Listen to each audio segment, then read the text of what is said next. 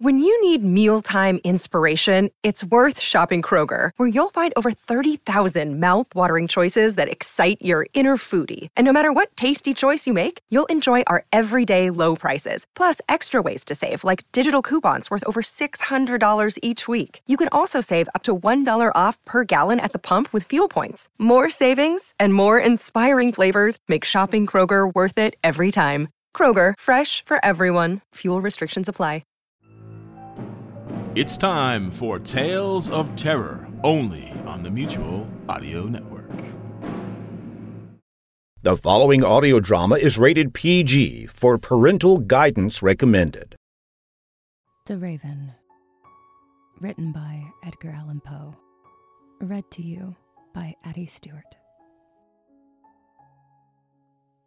Once upon a midnight dreary, while I pondered, weak and weary, over many a quaint and curious volume of forgotten lore, while I nodded, nearly napping, suddenly there came a tapping, as of someone gently rapping at my chamber door.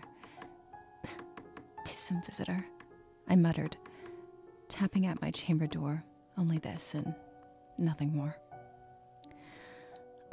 Distinctly I remember, it was in the bleak December, and each separate dying ember wrought its ghost upon the floor. Eagerly I wished the morrow, vainly I had sought to borrow from my books surcease of sorrow. Sorrow for the lost Lenore, for the rare and radiant maiden whom the angels name Lenore, nameless here forevermore. And the silken, sad, uncertain rustling of each purple curtain thrilled me, filled me with fantastic terrors never felt before, so that now, to still the beating of my heart, I stood, repeating, "'Tis some visitor entreating entrance at my chamber door, some late visitor entreating entrance at my chamber door. This it is, and nothing more." Presently my soul grew stronger, hesitating, then no longer. "Sir," said I, "or madam, truly your forgiveness I implore, but the fact is I was napping, and so gently you came rapping, and so faintly you came tapping at my chamber door that I scarce was sure I heard you." Here I opened wide the door. Darkness there, and nothing more.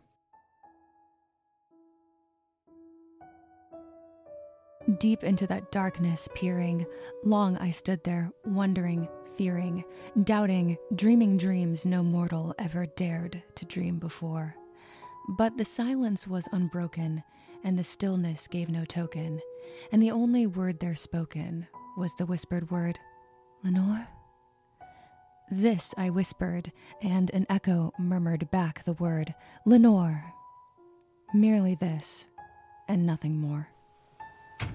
Back into the chamber turning, all my soul within me burning, soon again I heard a tapping, somewhat louder than before. "Surely," said I, "surely that is something at my window lattice. Let me see then what thereat is, and this mystery explore. Let my heart be still a moment, and this mystery explore. 'Tis the wind, and nothing more." Open here I flung the shutter, when, with many a flirt and flutter, in there stepped a stately raven of the saintly days of yore. Not the least obeisance made he, not a minute stopped or stayed he, but with a mien of lord or lady, perched above my chamber door, perched upon a bust of Pallas just above my chamber door, perched and sat, and nothing more.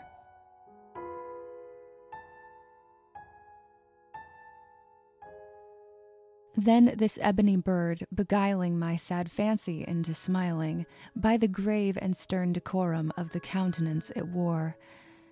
"Though thy crest be shorn and shaven, thou," I said, "art sure no craven, ghastly grim, an ancient raven wandering from the nightly shore.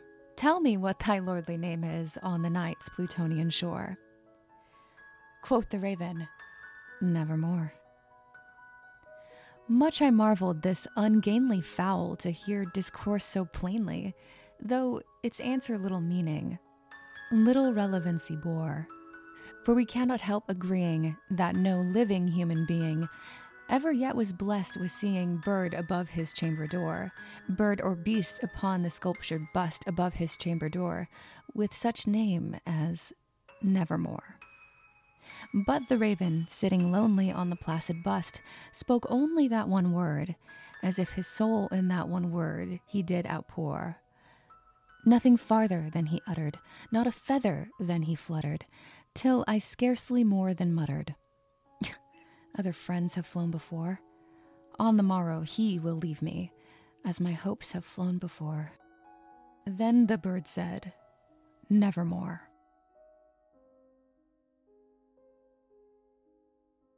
Startled at the stillness broken by reply so aptly spoken, doubtless, said I, what it utters is its only stock and store, caught from some unhappy master, whom unmerciful disaster followed fast and followed faster, till his songs one burden bore, till the dirges of his hope that melancholy burden bore, of nevermore.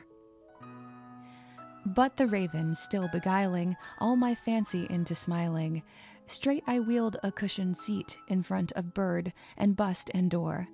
Then upon the velvet sinking, I betook myself to linking fancy unto fancy, thinking what this ominous bird of yore, what this grim, ungainly, ghastly, gaunt, and ominous bird of yore meant in croaking Nevermore.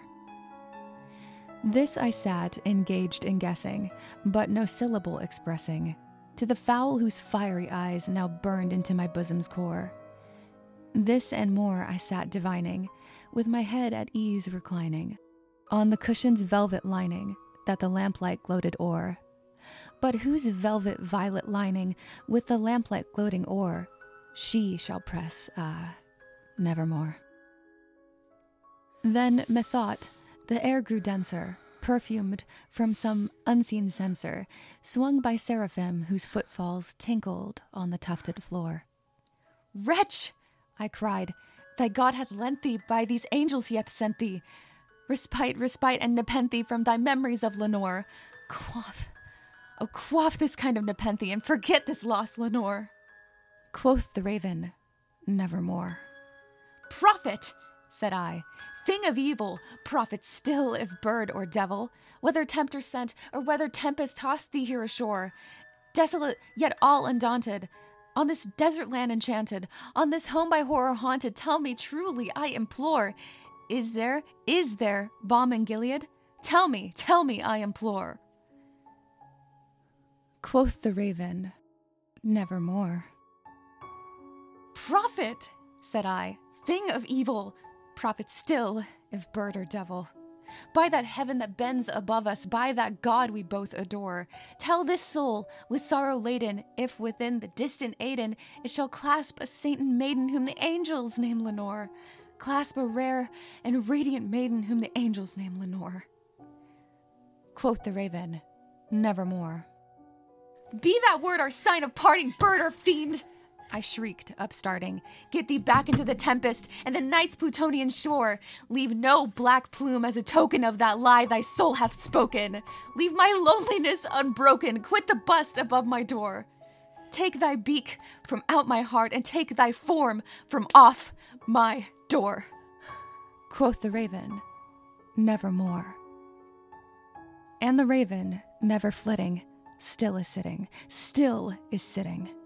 on the pallid bust of Pallas just above my chamber door, and his eyes have all the seeming of a demon's that is dreaming, and the lamplight o'er him streaming throws his shadow on the floor, and my soul from out that shadow that lies floating on the floor shall be lifted nevermore.